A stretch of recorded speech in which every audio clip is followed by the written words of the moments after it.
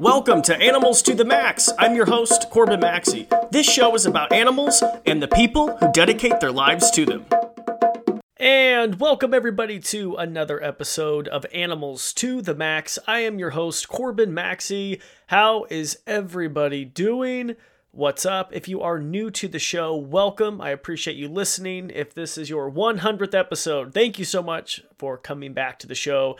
As always, you know I really appreciate you. All right, you guys, we have such a great guest on the program. And if you don't know this already, my roots kind of go back to reptiles. Ever since I was a kid, I was just, obsessed with reptiles. I still am super obsessed with reptiles. I have over 30 different exotic reptiles, alligators, pythons, boas, iguanas, tortoises, you name it. And so I have been a fan of this guy and his business for so long. So on the show today, we have Jay Brewer from Prehistoric Pets. It's a reptile zoo and breeding facility based in California. And Jay is super famous. If you are on Instagram, you definitely have heard of him, especially if you are into reptiles. He has a massive following. Jay currently has over 1.5 million followers on Instagram. I think he has like 1.6 million followers on TikTok. This guy's great. He's all over the internet, just raising awareness about reptiles, snakes in particular, which I love because they always need a voice. And so I was so excited to get Jay on the show. And, like I said, I've been a fan since I was a kid. Like, I remember being in typing class I think like 7th grade, and I would just like go to the Prehistoric Pets website just to see if they had any new reptiles for sale. And I was always so fascinated. And, I still obviously follow Jay today. And, when I started this show, Animals to the Max, a few years ago, I thought, man, Jay would be an awesome guest to have on the show. And I'm so excited. I finally landed him. He is guys, he's a busy guy. He's traveling the world. He's spreading awareness about animals. He's filming all the time. And so I was so excited to talk to him and, just hear his backstory. Because a lot of us see him on Instagram. He is literally living the dream. His saying is like, team living the dream. And I wanted to know, how did you get to that place? And that's why I love doing the show, Animals to the Max. I get to ask people their backstory and we get to kind of go into that. And Jay's story is so incredibly inspirational. Unfortunately, he was an orphan. He lost his mom and his dad back, I believe, when he was 14 years old. He was just on his own and he didn't have any family. And he literally had to build himself up from the ground up and pursue his dreams and his passion of working with animals. And he did it. And it's just incredible. And I was telling Jay, throughout the interview, I was like, man, you need to become a motivational speaker because you're just hitting home with all these just great, great quotes and, sayings. And so it was just so inspirational. So, we definitely cover Jay's background. We also talk about what it's like running a facility, Prehistoric Pets. They have thousands of animals. We talk about the expenses.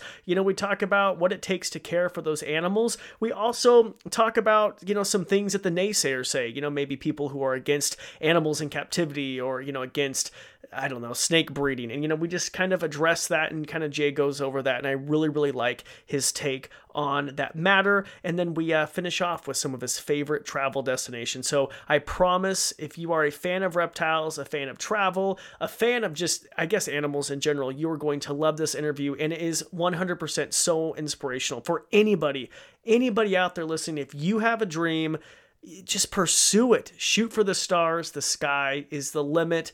Once again, once you hear Jay's story, you're going to be like, oh my gosh, this guy's awesome. Before we get started, as always, please make sure to subscribe to the show. And if you haven't already, please leave a rating. And I really like this, actually. When you do leave a rating, please let me know which episode, when you leave a review, let me know what episode that you liked. And, that really helps me out. And it also helps get the show out there in iTunes and other podcasting platforms. We also are available, I guess, if you're listening to it on Google Play, Spotify. I am also starting to upload some stuff on YouTube. Another thing, if you haven't already, please make sure to check out my social channels at Corbin Maxey. I'll include the links in the show notes if you want kind of more behind the scenes of the show and kind of putting this, together. And of course, if you're an animal fan, you will love it. And of course, if you aren't already following Jay, which I'm sure 90% of you already are, but if you aren't, I will include Jay's Instagram handle and his TikTok handle as well. I think it's let me just check. I think it's Jay at Prehistoric Pets. Come on, Jay, let's see what this is.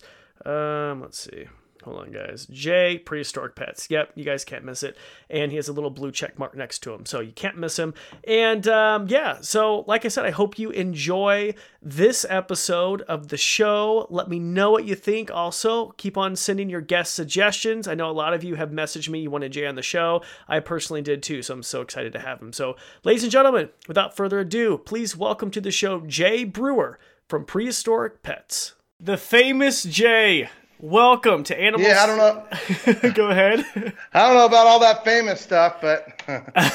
Well, I was actually telling Laura earlier that I have been following Prehistoric Pets since I was like 13 years old. So for like 16 years. That's a long time. Yeah, I remember in middle school, like in computer class, Jay, when I like would have to when I was supposed to pay attention, I would go to your website every day and see if there were any new postings and like... It was so awesome. So I'm you don't have to make me feel any older than I am. So, no, I wanted, of course I follow you on Instagram. You have a huge following on Instagram, over 1.5 million followers. And I want to get to the root of Jay, and I want to figure out where this all began and take me through your life story. Okay, well, it's kind of just depends on how you look at everything. Basically, what happened was I got into reptiles because I just didn't have anything else I could afford to do. So when I was a kid, I was actually I was adopted, and when I was adopted by an older couple. And the older couple, my mother passed away when I was 4, and they went through a financial crisis, and it's a long story, but basically we ended up really poor, and losing my mom at 4 made it double hard, and we just ended up living in, kind of substandard place in Tustin, and the only good part was there was a lot of fields, so that kept me busy for something to do because I didn't have any toys or any bicycles or anything cool. So I basically just went out in the fields and looked for snakes and ended up doing a lot of frog hunting in the ditches, and I ended up doing that and ended up to be out there in the middle of the night, and by the time I got home, I was so tired I wouldn't go to school the next day, and it's a far cry from a good start, but it doesn't matter how you start. It matters how you finish anyway. Mm-hmm. And how was the hobby back when you were a kid? Was it, did you know there were like... There was no hobby. It was very, very, very few stores that even had it. There was a place called Lloyd's Pets that had a, tiny selection, and the place, Pet Country, where I bought my snakes they didn't even exist when I started really, but anyway, so it just took a long time, and I, mostly just caught my things, and then when I got a little bit older, I started my own. My father ended up passing away when I was 14, and I was orphaned. I started a fishing business, and in the fishing business, I made enough money to where I could decide what I wanted to play with and do. So all of a sudden now, instead of being just catching snakes and lizards, I was buying rare snakes and stuff like that. And so. Even the crazy part about it is when I was maybe, 12 or 13, I had, caught a lot of snakes and traded them and, did a little bit of everything to get better snakes by catching a whole bunch of different snakes, garter snakes, gopher snakes and lizards and frogs. And I'd take them to a pet store. Back then you could do it. And I'd just trade them up like trading cards or something. Kind of silly, but... That's what I ended up with a boa, and it was a Suriname boa of all things, a great big one, and it wouldn't eat. And when I went back, here I am 12 or 13 years old, I went back and I said, this boa will not eat. And they said, well, the only thing we can trade it for you is this 14-foot reticulated python. Oh my gosh. And yeah, and I was literally at most 13 years old. And my dad was like 65, 66 years old, and he's just like, whatever you want.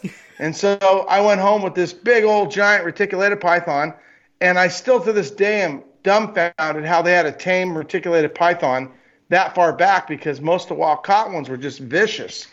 So I don't know if it was raised in Malaysia or as a pet and somehow ended over here, but somehow it was a tame reticulated python, and I had that for a few years, and yeah, I was maybe at the most 13. Wow. And how long? More like 12. Wow. And you just... Go ahead. I had it for a couple years, and what ended up happening was I had went to Nevada I had like a guy that I really admired. I don't know why, because he drank a lot, but he liked fishing and liked desert and snakes and shooting guns. And anyway, so I lived out there for a little while, and that turned into like a super cold year. And my snake was back home, and the people were taking care of it, just didn't give it enough heat. Oh, I'm so sorry to hear that. It was so cold it snowed it snowed at Newport Beach. Really? That year.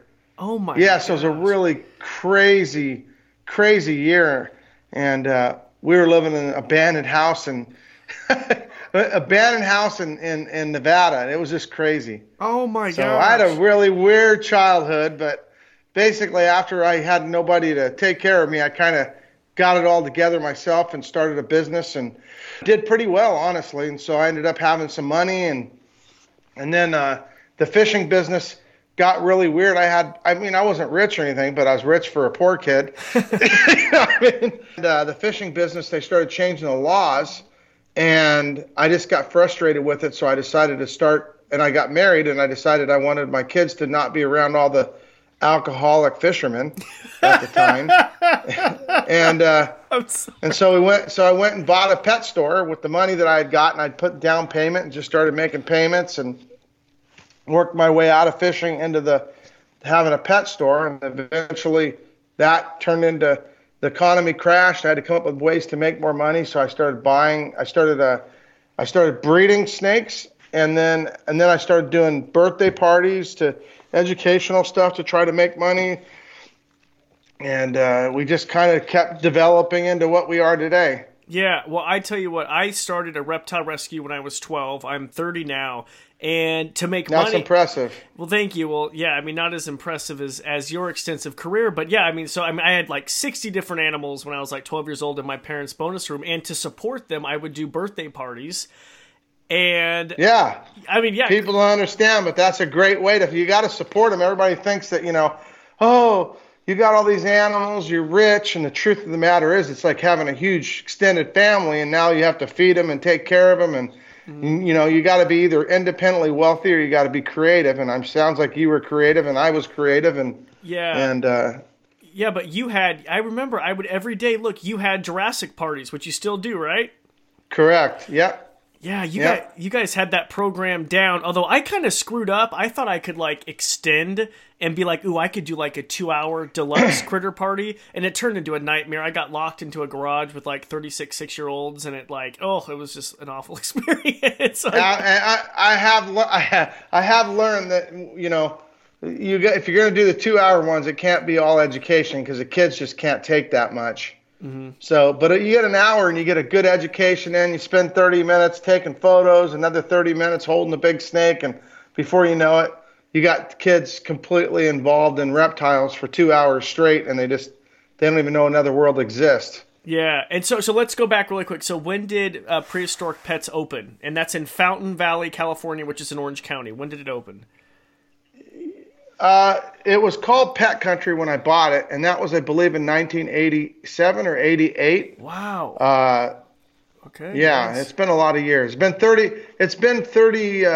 This will be our 32nd year, I think, in September. So whatever that is. Wow. I think 89, 87. I don't know. Yeah, 87. Yeah. Anyway, Laura was born not at the store, but literally we took her from the hospital and drove to the store to go pick up paperwork for my wife could do payroll on the way home from the hospital.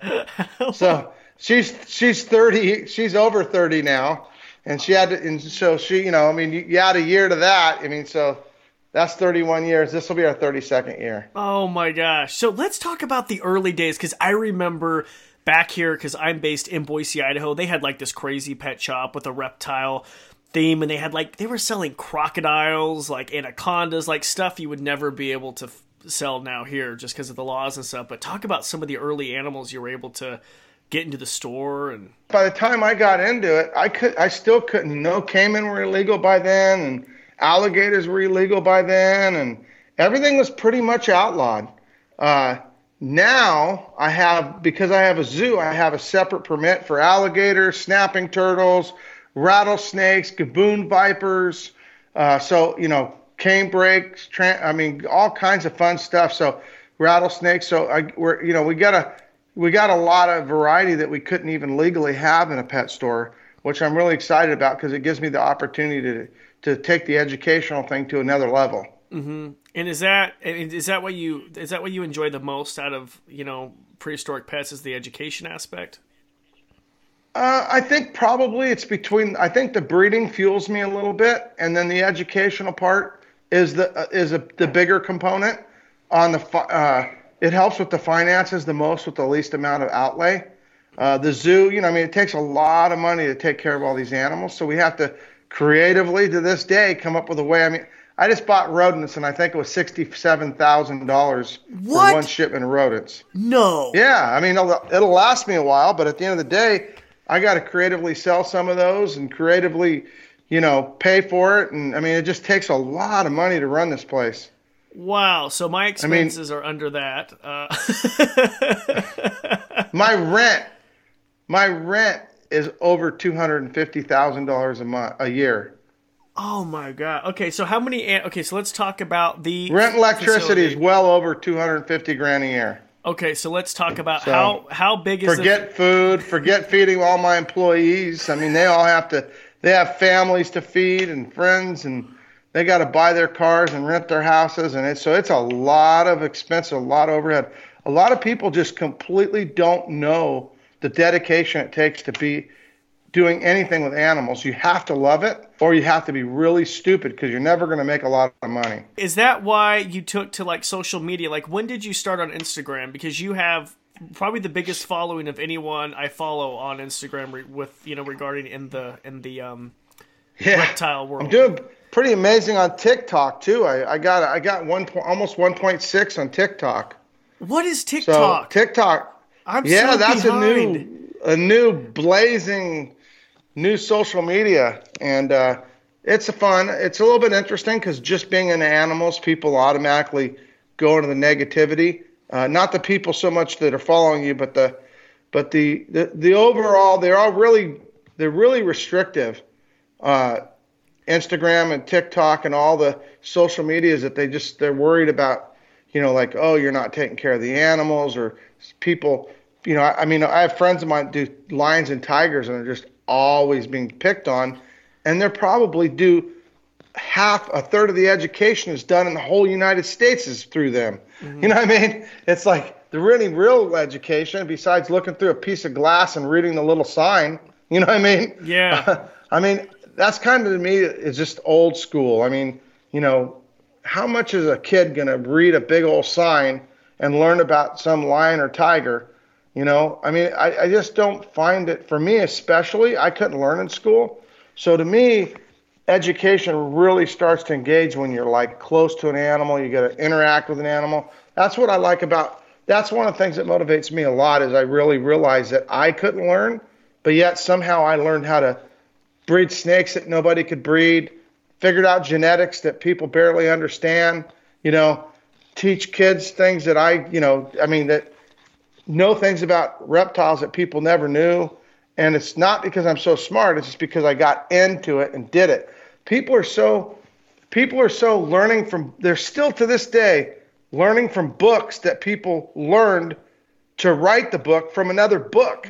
So how old is the information?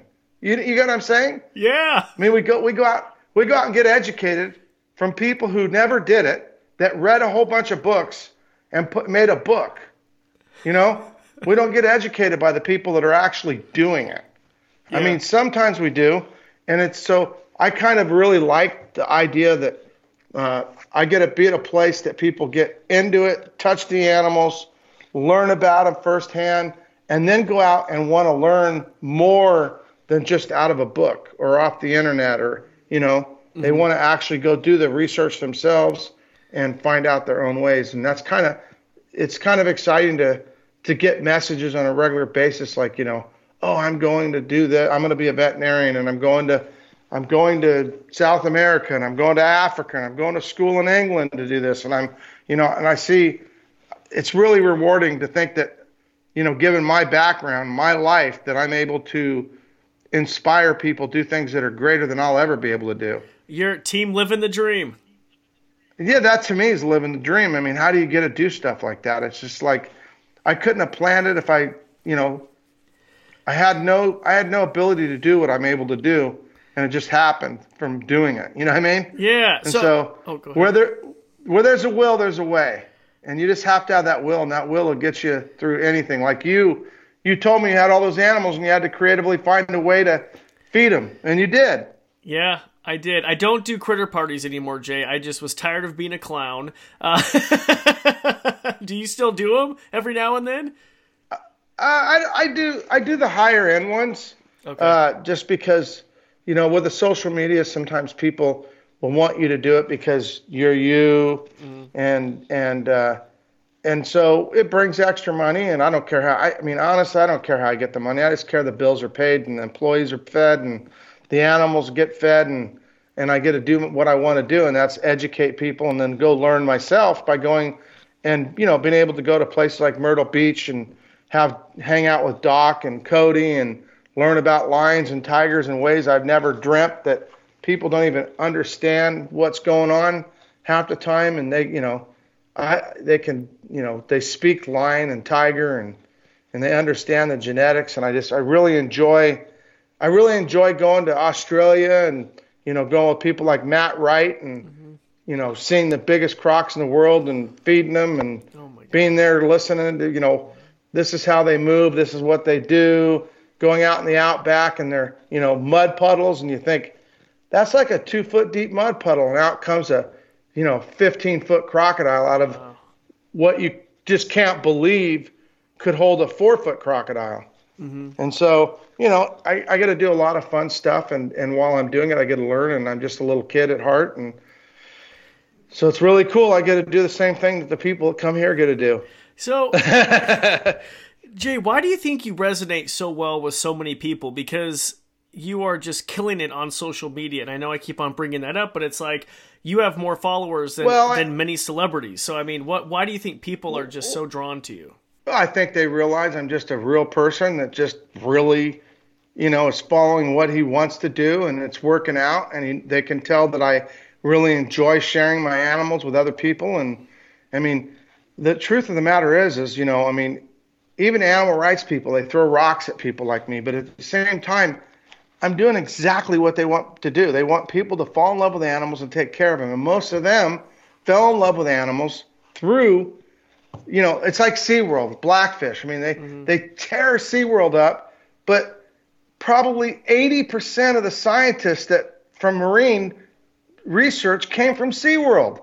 You know what I mean? Mm-hmm. So at some point you got to weigh the good with the bad, and there's never all good unless some place I don't know about. But on this planet we call Earth, there ain't good anywhere without some bad mixed into it, and that's just part of life. I mean, life is just, life is a challenge at the least, and nothing's ever perfect. But I think that the fact that when I do my stuff, I'm not prideful, because I don't have a reason to be prideful. I'm just like they are, learning about animals, having a good time, realizing how cool they are, realizing they aren't as scary as they are, and realizing you have to respect them and you want to care for them and you want to, do whatever you can to make them last forever. I mean, you want everybody, nobody wants the last snake to be dead.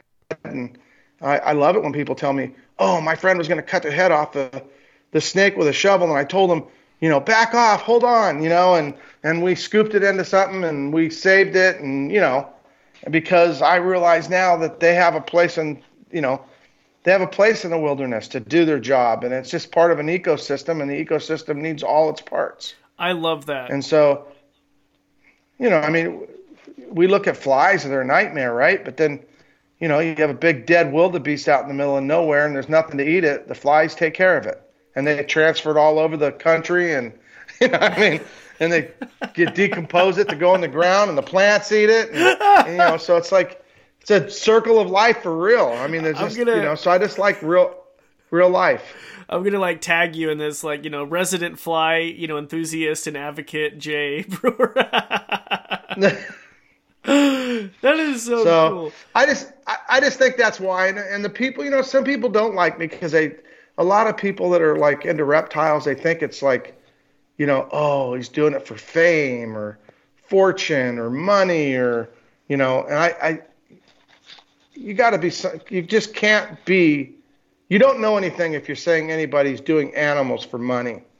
I mean, there may be some way out there to make a ton of money off of it, but most of the time I think the people that make all the money are the people collecting money to save animals, and they take a big percentage and ends up to run their business and pay their big wages, and and you got the crying, the dog, skinny dog walking across the screen, and and everybody's writing checks out every month and setting up their monthly payments. Mm-hmm. I think it's more likely those people are the people making all the money, the people that are actually living, taking care of animals their whole lives. When an animal gets sick, you got to take it to a vet. It's not going to be cheap. When you need to feed your snake a $10 a week meal, and you have a bunch of them, you do the math. You know what I mean? Mm-hmm.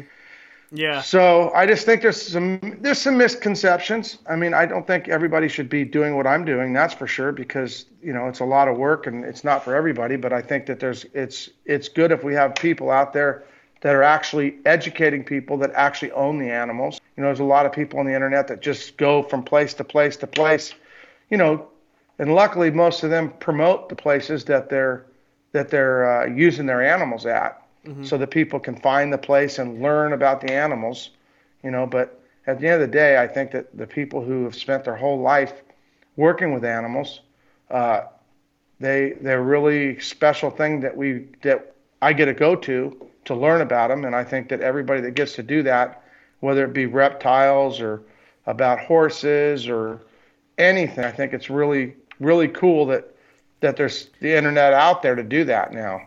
Because when I was a kid, there was no internet. You know what I mean? Yeah. There was a couple, I mean, even the places that there was like a place called the Alligator Farm, and the land just became so expensive that they couldn't stay in business. You know what I mean? Yeah. And so now I'm able to, in a relatively small location, I get to share my stuff all over the world. And I think that that's really cool. So yeah. I think the most important part about social media is just sharing something that you're passionate about enough that you actually find out, bring something to the table that they wouldn't know normally. Yeah, and that's why I love following you. Just the basic. Yeah, I mean, sometimes I have big giant snakes, and sometimes I pulling eggs and the female striking at me, and they're like, "What the heck?" So that's kind of like the catch, and then they find out, "Hey, I was scared of snakes, but now I've watched you take these eggs from all these females, and they strike at you, and you don't seem to be bothered by it." And before I know it, I'm realizing that, you're holding these big snakes with people, and people are holding, kids are all over the place holding baby snakes and ball pythons and all these different pretty colors, and they start to realize there's a whole nother world out there, and besides the snake that needs a shovel to its neck. Yeah. And so I just want to broaden people's knowledge if I can, including my own. Yeah, I love it. And I love the whole education. I'm not just blowing smoke, because every time I come across your stuff, I'm like, wow, that's so awesome. Like, I didn't know that, and I love it. And it's very interactive, which I think is great. Okay, so Jay, how many animals does Prehistoric Pet currently have in its facility, in the reptile zoo? We have a lot of animals. I don't even know the exact number. We have been cutting back on breeding just by the nature of growing the zoo and not having time to worry too much about it. I'm not a big fan of cutting back too much on not breeding, just because I think the snakes naturally want to cycle, and then they go through the whole cycle, and I want them to go through the cycle successfully, because it's just what they're made to do. And it does help support the zoo at the same time, but I also have to get adequate homes for them.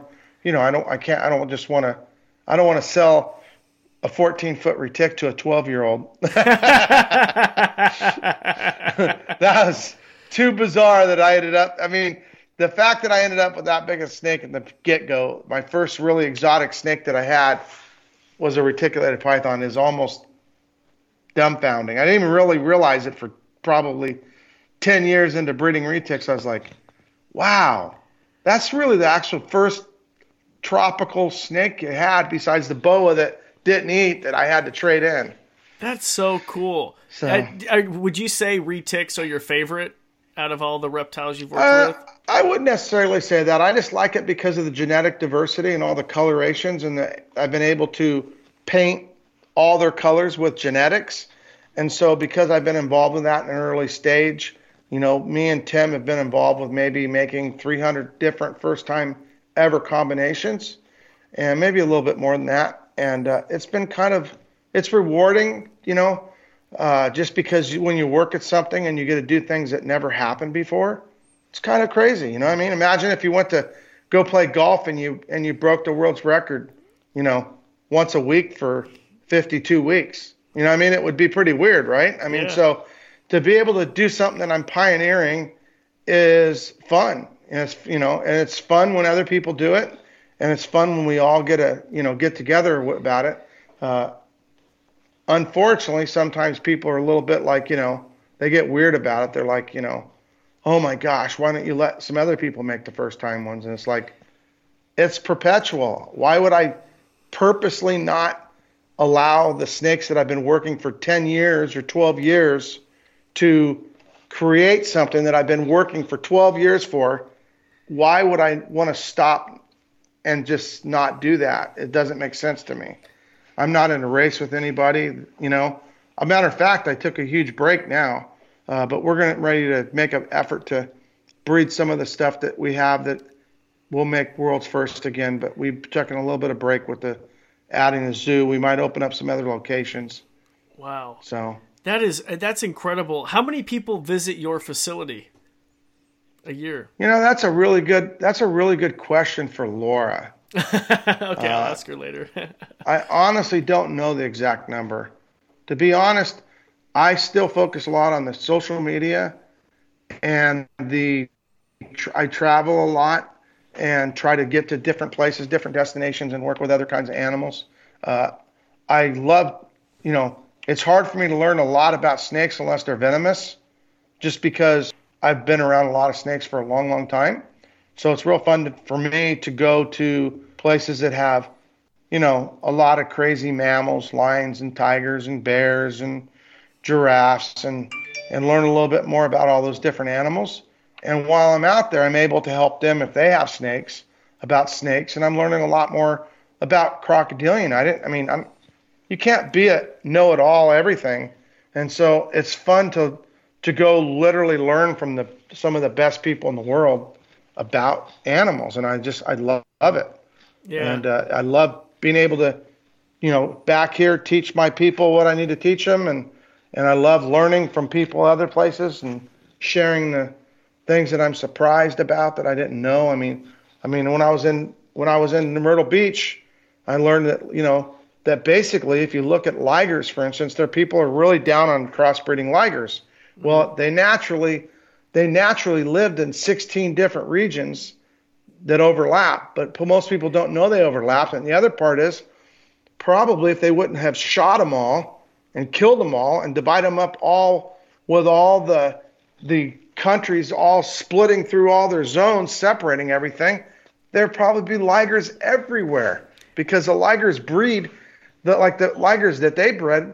Literally, they had one tiger have 2 ligers, and the rest of the litter was tigers.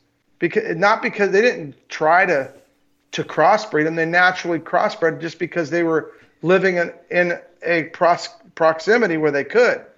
And so you can't tell me that if all these lions and tigers overlapped this huge area and they weren't, hunted to extinction, and they weren't divided by millions of human beings that moved in there, that they wouldn't still be crossbreeding. You know what I mean? Yeah. It's just like common sense, but common sense is not so common anymore. Well, yeah, and that makes sense. Go ahead. Well, here's an even crazy part. If you check the DNA of a lion, it's got tiger genes in it. And if you check the DNA of a tiger, it's got lion's genes in it. So at the end of the day, how did those genes get there if they never ever crossbred? If they were never united at some point? Yeah. And so, but yet the purists go on there and say, "Oh, that's lies." Well, do the DNA. I mean, this is not 1949 when this is 2020, man. And DNA tells the whole story that the scientists don't want to tell. Wow. You know? Yeah, because you're talking about, because a lot of people don't realize that Asia, and there's only a few lions left, the Asiatic lion, but you're talking about back in the day when they used to overlap. That's interesting. Well, go look at the country. You could see where the country is just divided up by all the countries have just taken over, and we already know. Perfect. For instance, there's all the people are like, oh, how horrible. There's almost as many lions and tigers in captivity as there are on the wild. Well, think about that. You know what I mean? So what's going to be in 10 years? Are they going to be extinct because everybody killed them all? And so it's even to be more important to have captive lions. And so the genetics are still somewhat intact. Yeah. And I get some of the complaints that some of the people just randomly interbreed them and, oh, well, it's okay. They're 3 lines of brothers and sisters and brothers. But you know what? They did DNA tests on their cats, and they were 4 times more diverse than most wild lions and tigers. 4 times. And that's like my snakes. People are like, oh, well, you make all these albinos and they're inbred. My snakes have more genes in them than any snake would ever have in the wild.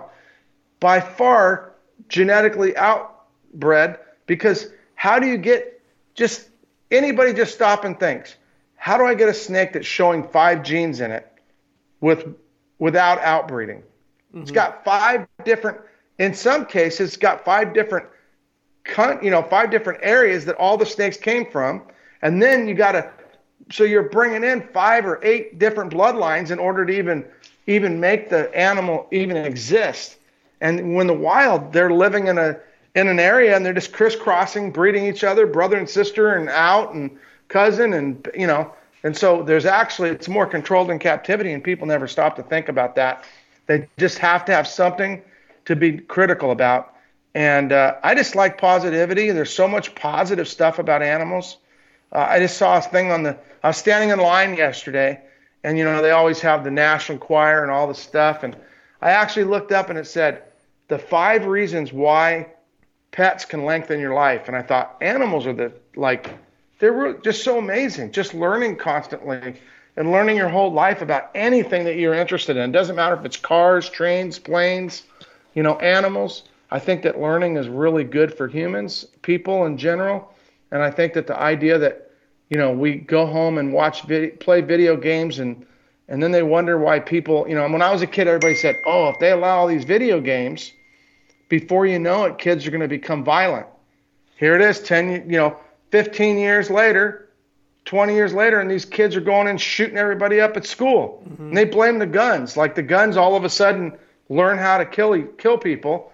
And it's kind of sad because it's just a people problem, because they're not getting any interaction with real nature and all the amazing animals and trees and beautiful oceans and rivers. And, we spend more time trying to destroy them than we do learning about them. And if we learn about them and fall in love with them, we want to take care of it all. And so that's really what I like. I like to just share the things that I found in my life that are really cool.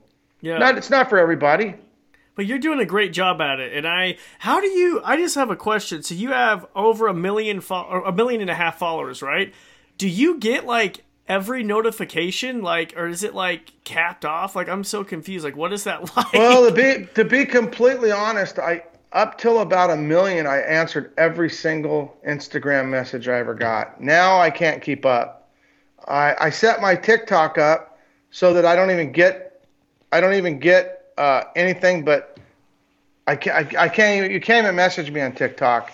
I probably should have my Instagram that way, but I really want to be connected to people, but at some point it's not possible. But people get to come to the zoo and meet me, and I like that. Yeah. So when you open up your Instagram, I'm sorry, I'm so curious. I've never interviewed someone with 1.5 million followers. When you open it up, right now, does it say you have, I don't know, 4,000 notifications or 10,000 notifications? Well, basically, after you open it up, it usually resets itself. But there's a folder in Instagram for the people that don't follow you that message. I mean, the people you don't follow that message you. It's like a spam folder, and I don't know if I'll ever catch back up. I mean, it's just, I bet you there's 5,000 or 10,000 messages in there now. I mean, I try to fan through them because some are really spam, delete the spam, and I try to have people that have, oh, my snake is pooping funny, and I try my best to answer every single one that's not, I send a smiley face if they say, oh, you're the best thing ever. I really appreciate it, but it's not really about me, to be honest. It's just about animals, good time, and trying. I want to be an encouragement because I did really have a tough life. I don't want to go to how tough it really was, but it was really tough. And I always want people to think, no matter, the living the dream thing is really, it's really about the fact that no matter how bad life is, there's a better day coming, and that sometimes we just have to hold our heads up and make the best of what we have, and the better will come. And so if I can encourage that, then I'm achieving my goal. And that's my undertow of the whole thing, is just that, hey, life can be screwed up, but it's okay. It'll be better tomorrow. Just don't give up. Damn, Jay, you could be a motivational speaker. I'm serious. I feel like you're choking me up over here. I'm like, you're right, darn it. Like, life is going to get better. It's serious. You know what I mean? Hey, I always tell people in a really bad way. They'll tell them, I go, you want the good news or the bad news? And they always tell me, well, I guess I want the good news. And I go, the best news I can tell you is your best day you've ever had in your life is still in front of you. And then if they go, well, what's the bad news? Oh, your worst day's coming too. And it just, like I always say, I always tell people, you know what? When the bad stuff comes, try to just put your nose down, keep going forward. When the good stuff comes, slow down and enjoy it. Yeah. And try to remember it, The rearview mirror is a little rearview mirror for a reason. You're just supposed to glance back there to try to make sure you know where you're going or where you came from. It's not to live in it. When did this take off for you, Jay? Like, when did it take off, like, with the social media and with you traveling? And, I mean, because I know Instagram it's always been a little bit of this. There's been, like I said, I can tell you one of the worst years of my life was only 2 years ago. They were basically the city. I was having problems, and they almost closed my entire location down, and they were just, it was not good. They just figured everything was dangerous. It was just an insurance liability. There was, we had spent like 6 or 8, 10 months trying to get the permit, so we weren't putting money back into the shop because we were worried they were basically telling me, like, hit the road, conditional use permit. And they were trying not to say hit the road because they were worried about, well, we can't say that, and it was really a difficult, trying situation. And I don't know, it's a miracle that we got through it. And, my daughter tells me, I asked my daughter one day, I go, how many miracles did it take for us to get through it? And she summed it up in perfect sentence. She said, it'd be a miracle to remember how many miracles it took, because we were no way we had enough money. I mean, they spent more money by requiring me to have drawings and engineered things than my whole budget. And so it's just amazing. And it is what it is. And I just want to do my best, and I hope I get to do it forever. And my wife, she doesn't care for this most of the time because it takes so much of my time. And people don't realize that when everybody else goes home, all the problems still are with the owner. Whether you're doing something you love or not, you have to be dedicated, and you can't do it. You'll never make it unless you're dedicated, and you really, passion is the only fuel that doesn't seem to burn out and wear out. Yeah. So once again, motivation, and that's, Jay. Yeah, well, it's just the truth. What is the difference between a world record and average runner? 10%? An average good runner. What's the difference between the fastest car in a quarter mile and the last one in the race? It's seconds. It's just that extra effort that makes a difference between you and everybody else. And sometimes I think we spend a lot of times looking at other people trying to be like them, not realizing that we're wired completely different.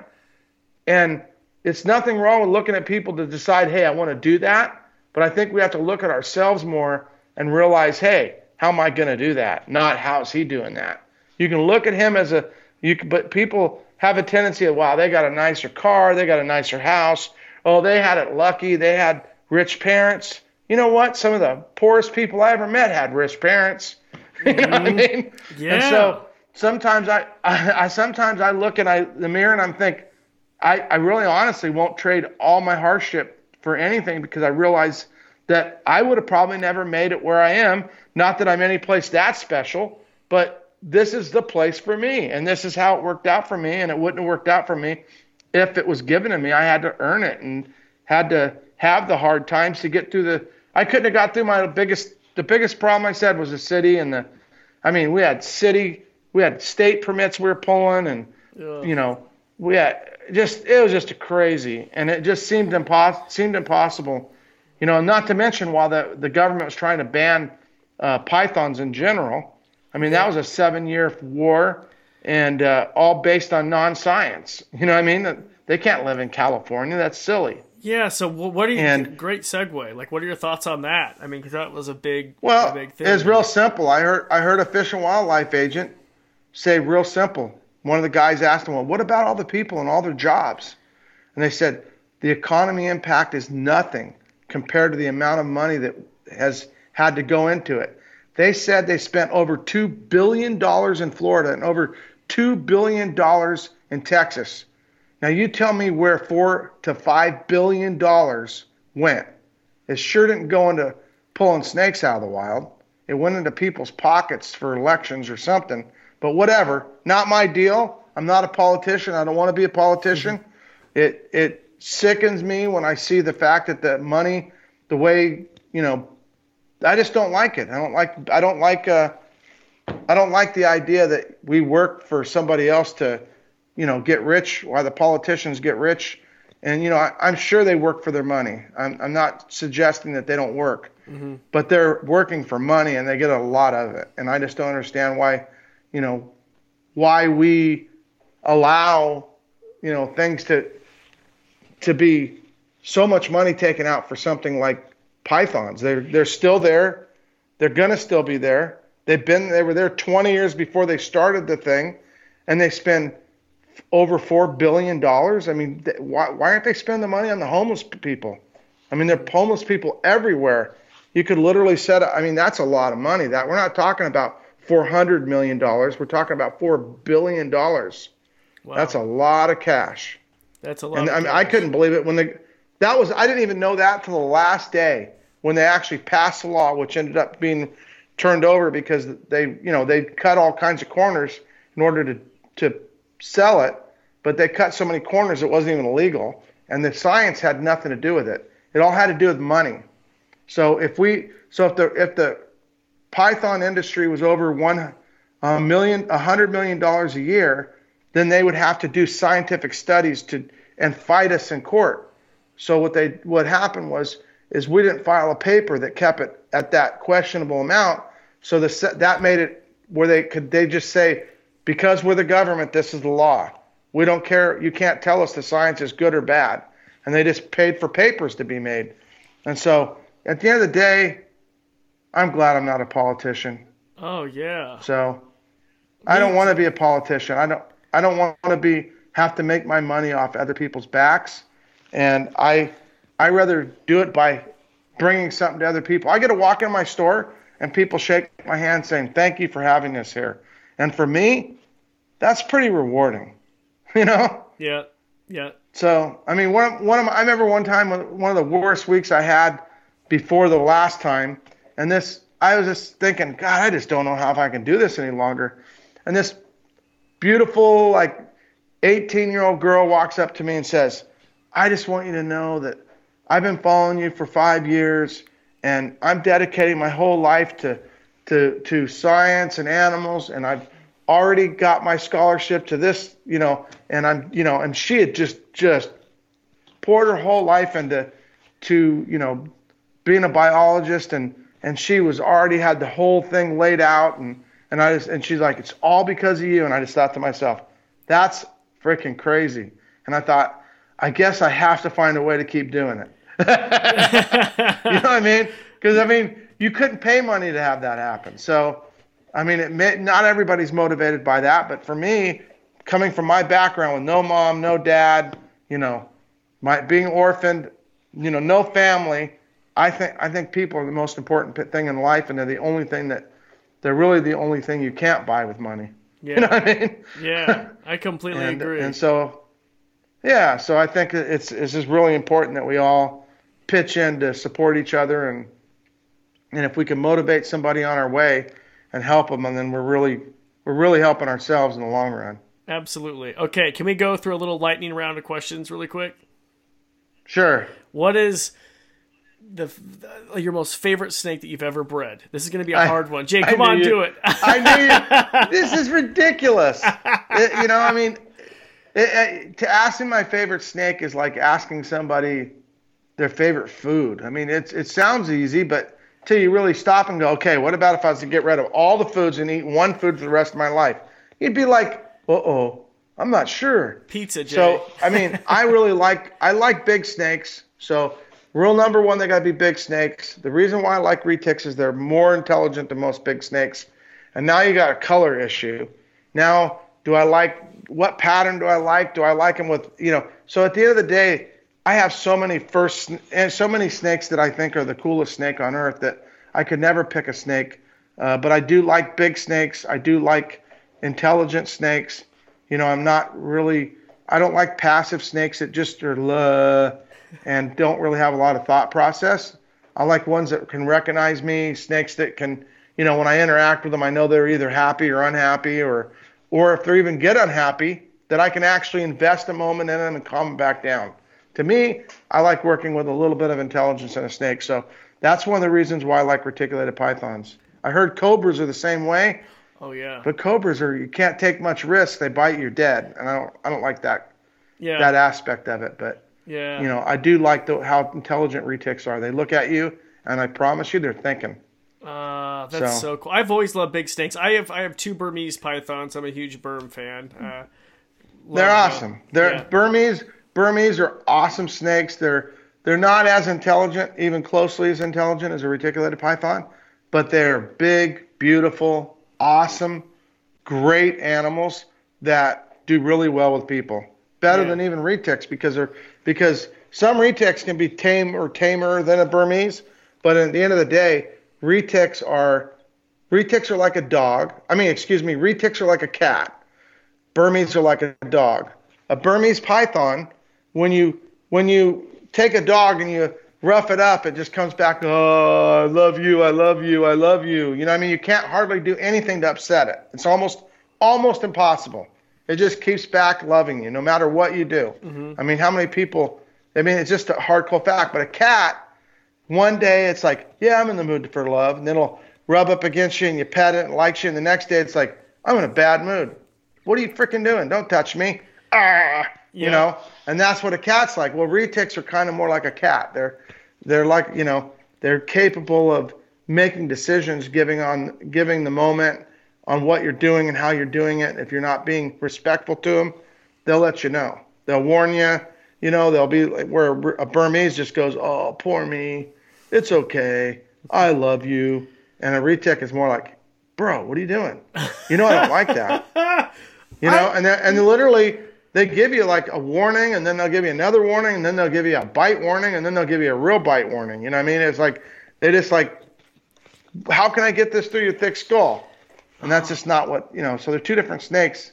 And even though they're both big snakes. So we only do birthday parties with Burmese because I know that I can trust almost any employee with them. Where a retic, wrong day, wrong moment, kid does the wrong thing, grabbing it, squeezing it, pinching it, and it's not going to get upset in 2 seconds, but after 2 or 3 times, it's going to be like, the hell, don't you have any respect for me? So there's Big Snake 101 on mentalities. That's so. I've never heard anyone compare them like that. That's so interesting. I had. Oh, I promise you, it's dead on. Yeah. That's so, yeah, and that's the same thing with us. We only use our Burmese for those programs. Man, I've always wanted a house in Anaconda as well. Are you a big fan? I love anacondas, but not when it goes to hand them to kids or hand them to people because they're a weird snake. You get them upset and you don't know they're upset, and they don't tell you they're upset, and then they just grab a hold of you. Mm-hmm. And so, same with boas. You'll see sitting there holding the boa, and it's uncomfortable, and it'll wiggle around, and before you know it, whap, whap, it bites you 2 times, and I'm talking about bigger snakes. So You have to give them the proper support. You got to be aware of their strike zone and what's in their strike zone. Like, believe it or not, ball pythons will strike at things. If you hold a ball python and you wave your hand out like a foot out in front of it, it's going to strike at you. Mm-hmm. It's just the way it is. It's like thinking a bird's flying there, trying to get him, and eventually whap, whap. And that's a ball python. But yet the same snake, you rub its head. You could abuse it, to be honest, if you're touching its head and it won't even strike at you. Mm-hmm. But that's just, same thing. It's back to the, oh, poor me. But yet, if it's thinking it's going to maybe protect itself from something flying in front of it, trying to strike at it, oh, it missed. Oh, it starts to get nervous. Mm-hmm. And snakes are, if you're scared, they're scared. Because at the end of the day, it's no different than two people walking in an alleyway. If you drop to your knees and go in a fighting position, you got about a 50% chance you're going to get in a fight. Mm-hmm. If you're in the middle of a dark alley in L.A., mm-hmm. But if you just go, hey, man, what's up? The other person, even if they were going to think about fighting, they're going to be like, dude, I ain't going to mess with that guy. He ain't even phased. You have no fear of me whatsoever. I'm out of here. Hey, what's up, bro? And off you go. So, it's just the way it works. Yeah. Okay, so Jay, in your opinion, this is going to be a hard one, but what is, in your opinion, you probably get asked this all the time, the best beginner reptile pet? Reptiles too vague. Lizards, I'd say. Yeah, we'll do lizards. We're going to start with lizards. I think bearded dragons are great. They have more requirements than, say, a crescent gecko. Leopard geckos are great because they don't have much requirements. Actually, crescent geckos aren't bad either for needing. Crescent geckos don't have much. They don't need UV. They don't need. There's a lot of things they don't need. They can eat dry food. They're can be really tame with a little bit of effort at all. Mm-hmm. Leopard geckos, you can feed them food out of your refrigerator, as in mealworms and waxworms, and so you can make those pretty easy. Where a bearded dragon, all of a sudden now you're going to have to start feeding it roaches, and you're going to need to feed it king mealworms, things that are a little bit different. But then even then you have to have a UV light. You got to have a good heat source, which a crested gecko doesn't need. So those are in the top 3 for lizards. For snakes, I always tell people ball pythons are great. Same thing. You're going to have a heat requirement pretty strictly. Then the next thing would be corn snakes, king snakes, and milk snakes. Those are my favorite snakes. They have a less of a heat requirement, still have a heat requirement, but it's easily attained with a heat pad and a hide place, where a ball python might need a heat pad, a hide place, and an overhead heat in order to ensure that it's going to have its proper temperature. But those are going to be my geckos, and that's going to be my lizards and my snakes. Awesome. Jay, one last thing. I have to ask you something, because you did something I've always wanted to do. It's a bucket list, and that was go see Komodo dragons. Komodo Island. you knew it. You knew if that ain't on your bucket list, you aren't a reptile guy. So to me, the 2 biggest things on my bucket list were seeing some of the biggest crocodiles in the world, interacting with them, and seeing the biggest lizards in the world and interacting with them. Both of them are absolutely insane.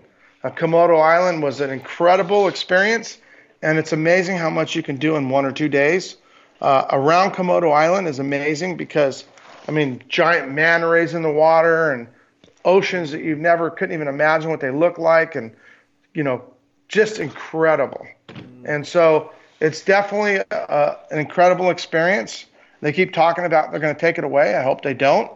But I had an absolutely great time in both Australia. Venomous snakes every turn. We drove all night and caught my first diamond pythons and all these rare. I was catching snakes that they're like, man, I've wanted to catch one of those for years. And I was like, what is it? Every other snake, you turn the corner, is a different kind of snake. It was crazy. Oh my gosh. That's awesome. 2 incredible countries to visit. Do you have a dream destination, Jay? I think I'm running out. Now it's just a matter of going back to Australia is definitely on my bucket list. Going back to, I honestly think if I go back to Australia, I'm going back to basically Indonesia and back to Komodo Island. And, I might go do one of the other islands. And I want to, we were able to catch what do they call them, green tree vipers in Komodo. And I think I'd like to go back and make more videos of them and check them out closer. And I still have videos I haven't posted, so I got to make it all happen. That's awesome. Well, Jay, you're a busy guy. I seriously appreciate every second of your time, and thank you for coming on the show, and I really, really appreciate it. Well, thanks for having me, and I hope everybody does the best they can at living their dream and finding out what they want to do, and don't look at other people except to learn, kind of getting the idea of what you want to do and do it your way, because your way is always better than anybody else's way, because it's your way, and that way you're wired for it. So that's awesome. Thank you. That so includes much, you. Keep up on your show and your vlogs and